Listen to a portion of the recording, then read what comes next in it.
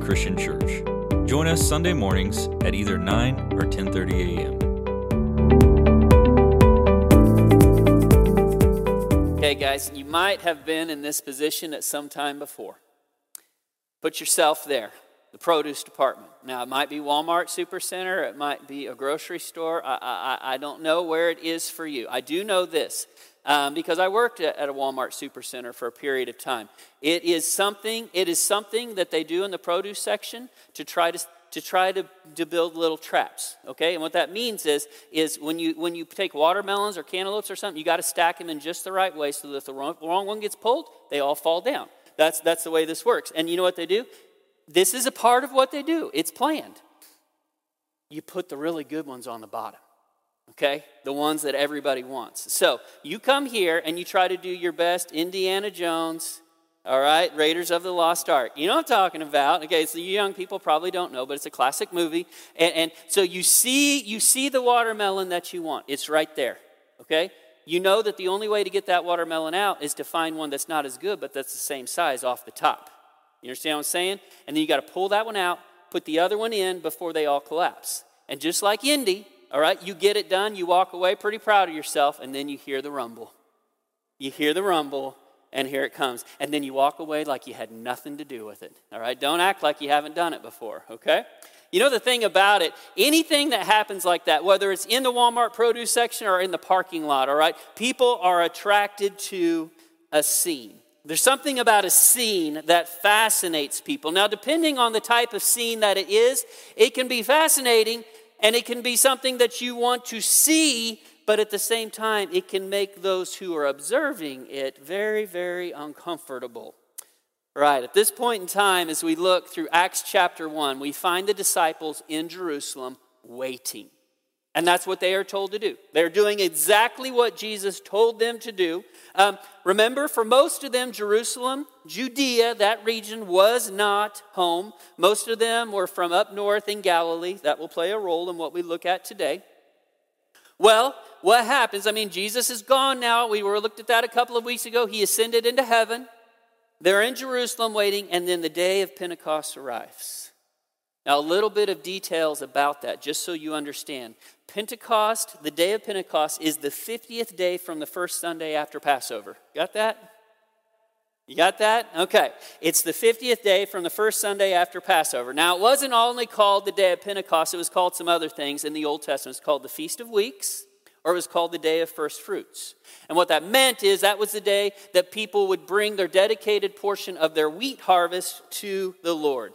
And now, bringing that all full circle, it is a feast. It was a celebration that people would show up. If you wanted to do this right, this had to take place where the temple was, and that was Jerusalem. And this is the amazing thing about our God. He is all about timing. So there are people in Jerusalem on the day of Pentecost, Jews, I should say, and proselytes, which is a Gentile who had converted to the Jewish faith. And they are from all around that part of the world, and they're gathered in Jerusalem to celebrate the day of Pentecost, the Feast of First Fruits. And speaking of first, this would be a day of firsts, all right? Like no other day had ever experienced before. Let's take a look at it. Verse 1, Acts 2. It says that when the day of Pentecost had come, they were all together in one place. Now, this one place, people have debated about exactly where this is at. Is it the upper room where the disciples had met with Jesus before his death on the cross? Is it, and they had seemingly spent quite a bit of time there for now, or what was it? Was it another residence near the temple? Some have assumed that this upper room was close to the temple. That is important, as we'll see here in just a second. And guys, we have to understand something. So far in the book of Acts, it's been pretty quiet. Now, there's nothing quiet about watching Jesus ascend into heaven, okay, and a cloud receive him from their sight. But remember, there were only just about 120 people who witnessed that. It wasn't like this great, huge crowd who had seen this take place.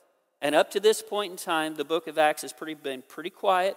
The people involved have been pretty patient, just waiting. It's been kind of understated, right? That's all about to change, okay? Everything is about to change. Look at verse 2. And suddenly there came from heaven a noise like a violent rushing wind. It filled the whole house where they were sitting. And there appeared to them tongues as of fire, distributing themselves, and they rested on each one of them. There are so many questions about this that simply can't be answered. I mean, that's just the way it is. Here might be a few of them. Was it an actual wind, or was it just a sound like there was wind? I mean, was there this little mini typhoon tornado thing going on inside the house where they were at? Or was it just simply the sound of the wind? Here's the next question. Did the disciples only hear this, or did others hear it as well? Now, we'll see that there's a crowd that shows up, but they might have shown up just because of what happens next and the sound coming from the apostles, as we will see. Here's another question. What about the fire side of this? What did these tongues of fire look like? Okay, now I'm just kind of imagining this. They're in this room, probably pretty good size, because as we've seen in the past, it's probably bigger than just the group of apostles, although they're the focus of this, the disciples, those 12 followers of Jesus. And I kind of picture, like, in the middle of this room, this flame coming down, all right, and then this flame separating and coming over to rest. It says rest. Now, the word could also be translated sit on the apostles. Okay, here's another thing. If you're one of those apostles, okay, man, there might be a few people here. We might have some pyros in here, okay? I'm assuming this is the time of year pyros have a lot of fun, all right? They're setting fires and they don't get in trouble for it, unless the wind's blowing 35 miles an hour. Do not set a fire if the wind's blowing 35 miles an hour as a member of the volunteer fire department. Now, please, thank you very much. Right, Larry? Who sets a fire when the wind's blowing 30 miles an hour? Some people. I don't know who they are, but they do it. Okay. So these guys are sitting in this house. By this time, they might be standing. They see these flames coming towards their head. I don't know if I'm sitting there, all right? I just don't know. But they are completely captivated by this, and they stayed put. Now, here's a few things we need to pull into this. A few things we need to pull into it. When we look to the Old Testament, wind and fire plays a role. Matter of fact, there's one place in particular where wind and power and the Spirit kind of all comes together. And it happens in the prophet's work of Ezekiel. One of the major prophets, because he wrote quite a bit. And maybe you don't know exactly where this is at, but you might have heard about this valley of dry bones thing. It was a vision of Ezekiel. And God told him in this vision, you will prophesy over these bones, and these bones will come to life. And the result of that will be an exceeding army. And as in this vision, as Ezekiel does this, there is the sound of a wind that comes. And the bones begin to move. And then it says something else about the breath of God. See, when you see the Spirit of God in the Old Testament in the Hebrew language, it is the exact same word used for breath. So when the wind, the breath of God shows up in the Old Testament, it usually signifies some power. Now, Jesus mentioned a little something about this. He was having a conversation with a guy named Nicodemus. We spoke about that a couple weeks ago. And in part of this conversation with Nicodemus, this is what Jesus has to say about the Holy Spirit of God. He says this, the wind blows where it wishes, and you hear the sound of it, but you don't know where it comes from, and you don't know where it's going. And he says, so is everyone who is born of the Spirit of God. Now, beyond that, let's go to fire. And when we see fire show up many times in the Old Testament, it has something to do with the divine presence of God. Think about that burning bush. Like I said, it's that time of year where firefighters are out there fighting fires, and you do not want to see a cedar tree light up this time of year unless you just enjoy a good show, all right? I mean, those things go this time of year, and it's going to be something. But imagine this, Larry. You've seen some of those cedar trees go up before. Imagine looking at that cedar tree, and you watch it for the next 15, 20 minutes, and it never burns up, but it's on fire. Is that going to catch your attention? Absolutely. Caught Moses' attention. He shows up, first thing is told to him when he shows up and sees this bush burning, but it's still there, is take off your shoes, Moses. You're standing on holy ground. And then you follow that with this pillar of fire that goes along with the people of Israel after God's taken them out of Egypt and is heading towards with them to the promised land. And then one of my favorite accounts in all of Scripture Happened between Elijah and some prophets of Baal in this little contest that they had. You set up an altar to your god Baal. I'll set up an altar to the God, all right? And let's just see who burns this sacrifice up. And fire from heaven fell upon the altar of God, not only consumed the sacrifice, but burned up the stones too, all right? We're talking about some fire here. And not only that, fast forward a little bit, just like we did with Jesus, the guy who came to prepare the way for Jesus, his name was John the Baptist. And people were coming to him to be baptized. And this is what he said. He said, I baptize with water, but the one coming after me, he's going to baptize you with the Holy Spirit and what? And fire. So there's a lot of questions I have about all of this taking place. But there can be no question about what happens to the disciples. The Spirit of God, God's Spirit came on them with power in a way that had never, ever happened before. You know something about people in general, mankind, if you will? We have always been fascinated by power. Now, we're fascinated by power that is explainable, like a lot of horsepower in a car, all right? I mean, we can kind of explain that. Some of us, well, I shouldn't put myself into that camp. Some of you can explain that, how that works, all right? And that is something that we like. Most, not some, few, most. I'm going to say most people like a fast car, all right? We can understand that, but you know what gets more attention than explainable power is unexplainable power. I watched a movie back in college. Watched it with the girls, and Don and I were like, both of us had watched it long before we met, and we didn't remember how many dumb cuss words were in the thing. Good grief. I don't know, I just didn't hear them when I was a kid or something like that. I don't know. But this movie, you have something take place. It's all about tornadoes, all right? And somebody asks this question, they say, can you explain an F5 tornado? And maybe some of you remember the explanation. It's the finger of God. It's the finger of God. Because it is unexplainable. Look what happens next here. Beginning in verse 4. And they were all filled with the Holy Spirit and they began to speak with other tongues as the Spirit was giving them utterance. Now there were Jews living in Jerusalem, devout men from every nation under heaven. And when this sound occurred, the crowd came together and were bewildered because each one of them was hearing them speak in his own language. There's another thing that happens in the Old Testament that we should not forget, because that day of Pentecost, it reversed it. Has a little something to do with a tower. This is early Old Testament. This is after Noah and the ark and the flooded earth. And this is after the earth was replenishing itself with people. And there are a lot of people and they all spoke the same language. And they said, you know what? Let's build a tower to our glory. A tower all the way to heaven. And God didn't like the sound of that. We call it the Tower of Babel. Because after that, it is just like babbling. I mean, that's what we think of. Because God confused the languages of the people. And when people can't understand what those around them are saying anymore, it happens every time. They separate and they go different directions. Well, guess what? This day of Pentecost reversed all of that.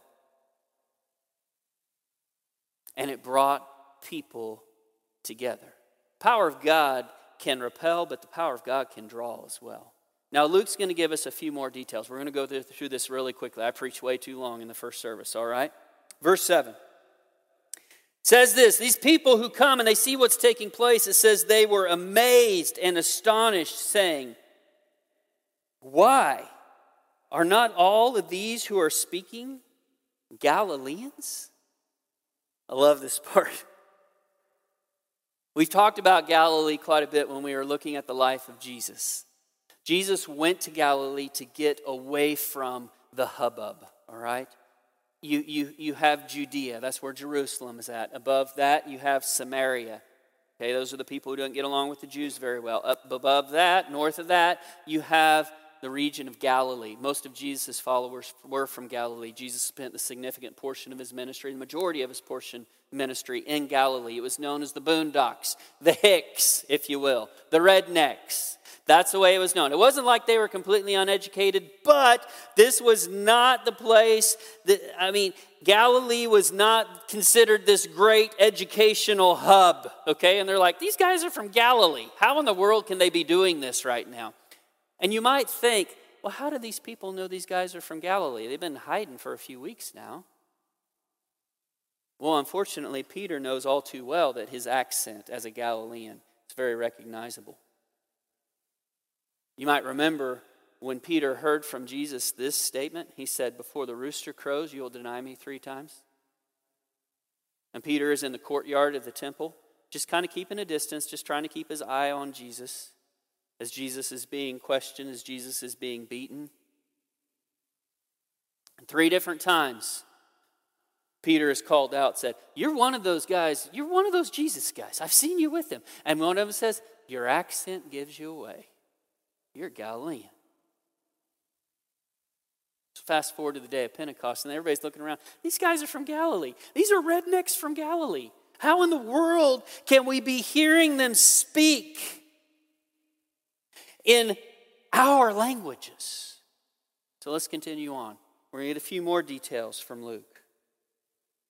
It says this, are these men not speaking? Are they not Galileans? In verse 8, and how is it that we each hear them in our own language to which we were born? And then we get a pretty impressive list of where the people are from here that day. Parthians, and Medes, and Elamites, and residents of Mesopotamia, and Judea, and Cappadocia, and Pontus, and Asia, and Phrygia, and Pamphylia, and Egypt, and the districts of Libya around Cyrene, and visitors from Rome. It's kind of important. We'll get into that in a second. Both Jews and proselytes, Cretans and Arabs. We hear them in our own tongue speaking of the mighty deeds of God. You see, Pentecost had brought quite a collection of people to Jerusalem from all around that part of the world. It's interesting that Luke brings up visitors from Rome.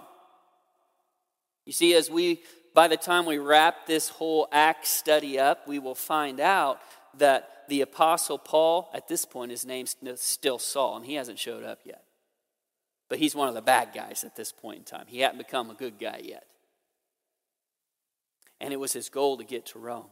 But people have wondered for years, how did the church get started in Rome? Paul didn't start it, somebody else did. And nobody really ever gets credit for starting the church there. Well, who knows? It might have gotten a start from some people who are in Jerusalem celebrating the day of Pentecost and took this new message of Jesus home with them.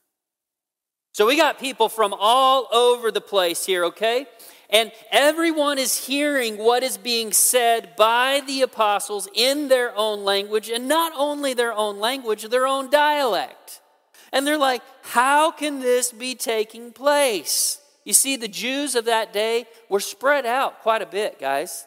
500 years before this day, when the Jews were taken in captivity to Babylon, a lot of them never came back home. They just spread. The fancy name for it in history is called the Jewish diaspora. They were scattered. So you got people from all over the known world back here celebrating the day of Pentecost. And this happens. And they're looking around. And all we get to this point about what these guys are saying in all of these languages is this. They're talking about the mighty deeds of God. Now, I'm guessing from what we get from Peter next that they're talking about the incredible resurrection power of God. That's just a guess. We will see later, all right? But everybody's seeing this take place, and they're like, there has to be an explanation. You see, we as people, mankind, and I'm going to lump us all into the same boat here, all right? We have never really been satisfied with, quote unquote, unexplainable, okay? If we can't come up with an explanation, we kind of have a problem with that. It's like there has to be an explanation to what has taken place here. And you know what? Our world will make an explanation even if the explanation makes no sense. I mean, seriously, you can apply it to all different sorts of places, all different sorts of topics, but it just truly blows my mind that some brilliant people in our world, and I mean brilliant people, can actually believe when they look around this world and they look and see that universe beyond, can actually believe that all of that came about out of chaos with nobody governing it. That makes no sense to me at all. Okay? If I'm in the woods walking around and I find somebody's iWatch, I don't think, what tree did that come from? Well, that's a good tree. That's a pretty powerful tree. I think somebody made that, somebody designed it, okay? This world is infinitely more complex than an iWatch. But when you can't come up with an explanation that suits you, got to come up with an explanation somehow. So let's see what happens next. We've got something unexplainable taking place in Jerusalem. And there's two different ways people go with this. Look at verse 12.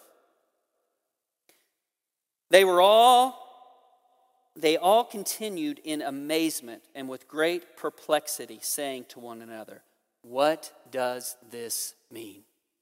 So you've got one group observing this taking place, and their reaction is, this has got to mean something. What does it mean?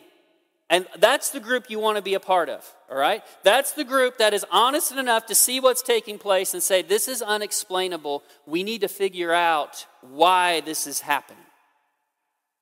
Okay? There's got to be some significance to these great deeds of God thing these guys are talking about. So that's one group of people. Now flip this over to the other group. Verse 13. But others were mocking and saying, they are full of sweet wine. Okay. Now just for a moment here.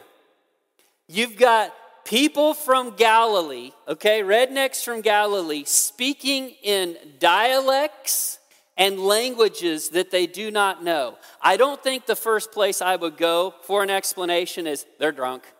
I've never seen an excess of alcohol make somebody smarter.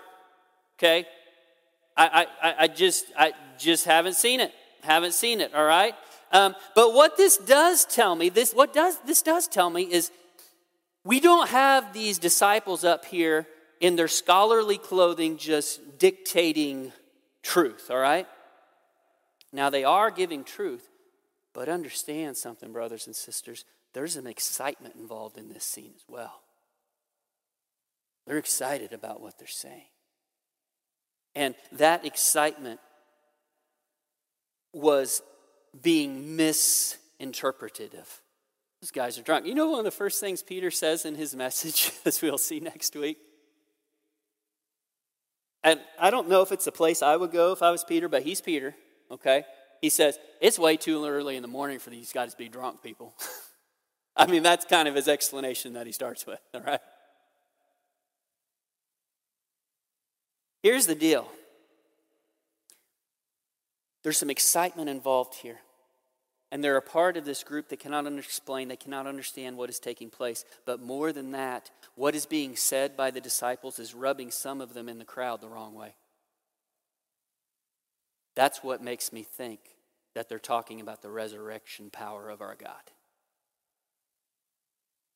And it's making some in this crowd very uncomfortable.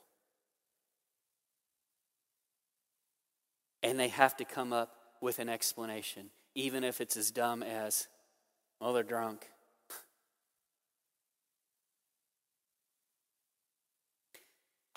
I told you last week, we just cannot do justice to Acts chapter 2 in 1 week.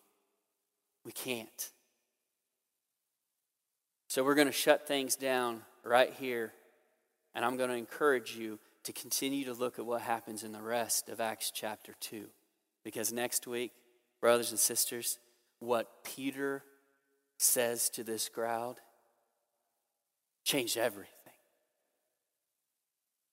But as we're waiting to get there, there's something else that I want us to think about here for just a moment.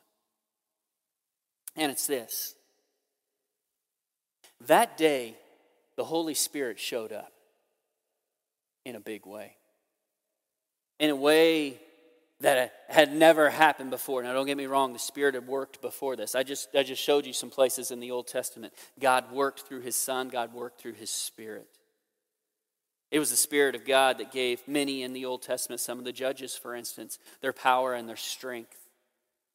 The Spirit had worked before, but the Spirit had never come upon somebody like this. And more than that, Peter's going to say something in this message that's going to blow the doors off those people who are listening. That Spirit is willing to live inside of you.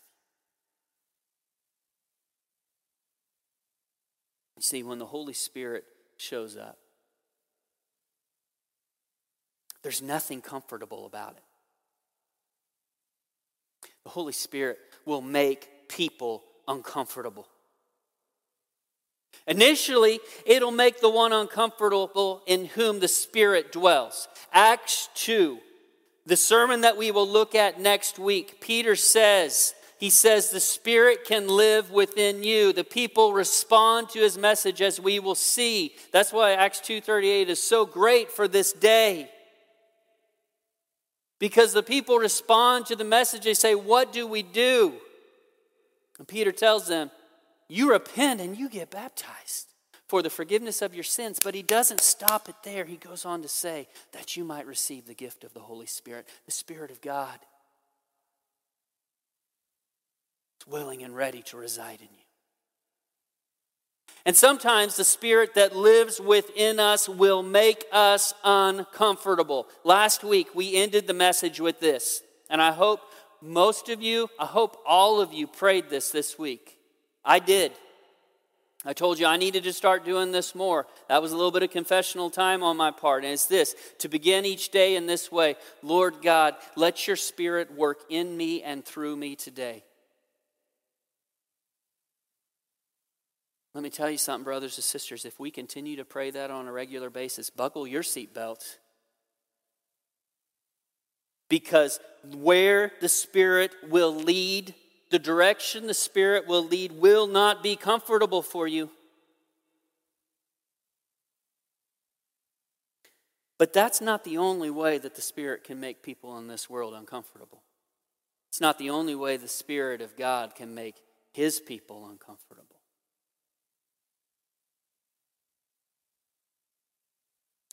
You know what? For someone witnessing the Spirit of God at work through His people, that is something that will throw people way off sometimes. What I mean by is this. Sometimes the Holy Spirit, don't try to put the Holy Spirit in a box, folks, because the Holy Spirit will bust out of that box in a heartbeat. We have a tendency to do that. And sometimes the Spirit will show up in ways that are pretty mystifying in our own personal lives. Spirit can still work in miraculous ways. Don't doubt it for a second. Okay? But the Spirit also, and I want you to listen to this very closely, sometimes the Spirit works through dramatic and even supernatural ways, but most times the Spirit works powerfully yet simply in unnatural ways. And there's a difference between supernatural and unnatural. And this is what I mean.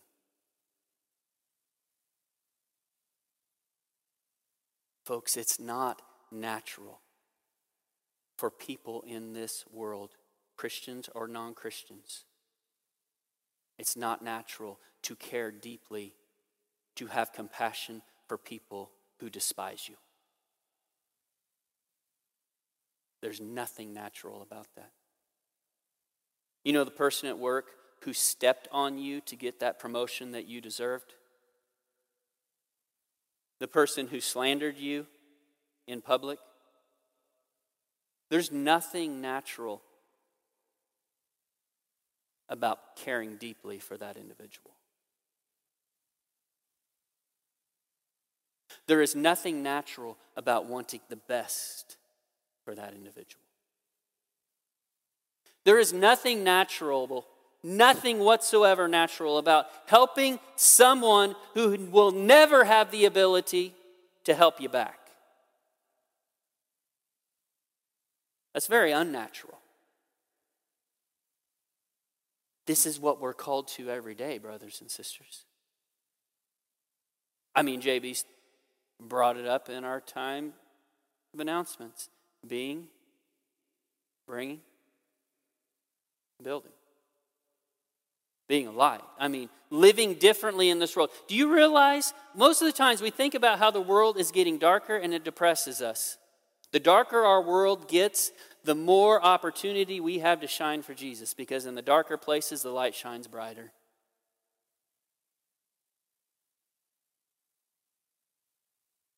And when we yield ourselves to the way the Spirit will work within us,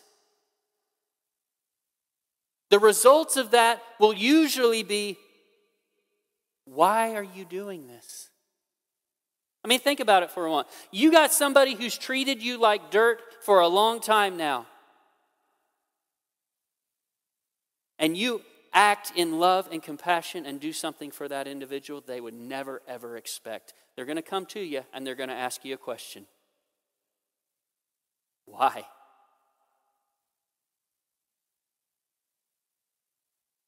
You know what the answer for us always is when we're asked that question? We get it from Peter in the rest of chapter 2. People are asking, why? Why is this taking place? Peter, first part of his message, he just explains. He said, this was prophesied, this was predicted. Your sons, your daughters would see visions, they would prophesy, they would see dreams, they would these things, you see some amazing things taking place here. It's nothing that wasn't supposed to come. And once he gets done with that, he says, you know that Jesus guy that died here a few weeks ago? That one you put on a cross? He's alive. When we are asked why, the answer is always the same. Jesus.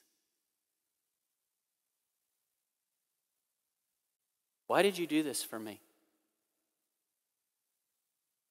Because my Lord Jesus Christ loves you.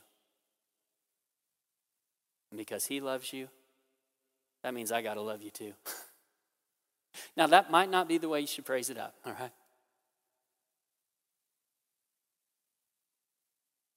That's always the answer. And guys and gals, brothers and sisters, young and old, you yield yourself to this and you will get uncomfortable. And you will make people uncomfortable. You want to make somebody who doesn't like you too much uncomfortable, be nice to them. They're like, what's going on here? What are you doing? Why are you doing this? Because Jesus loves you. That's it. That's it.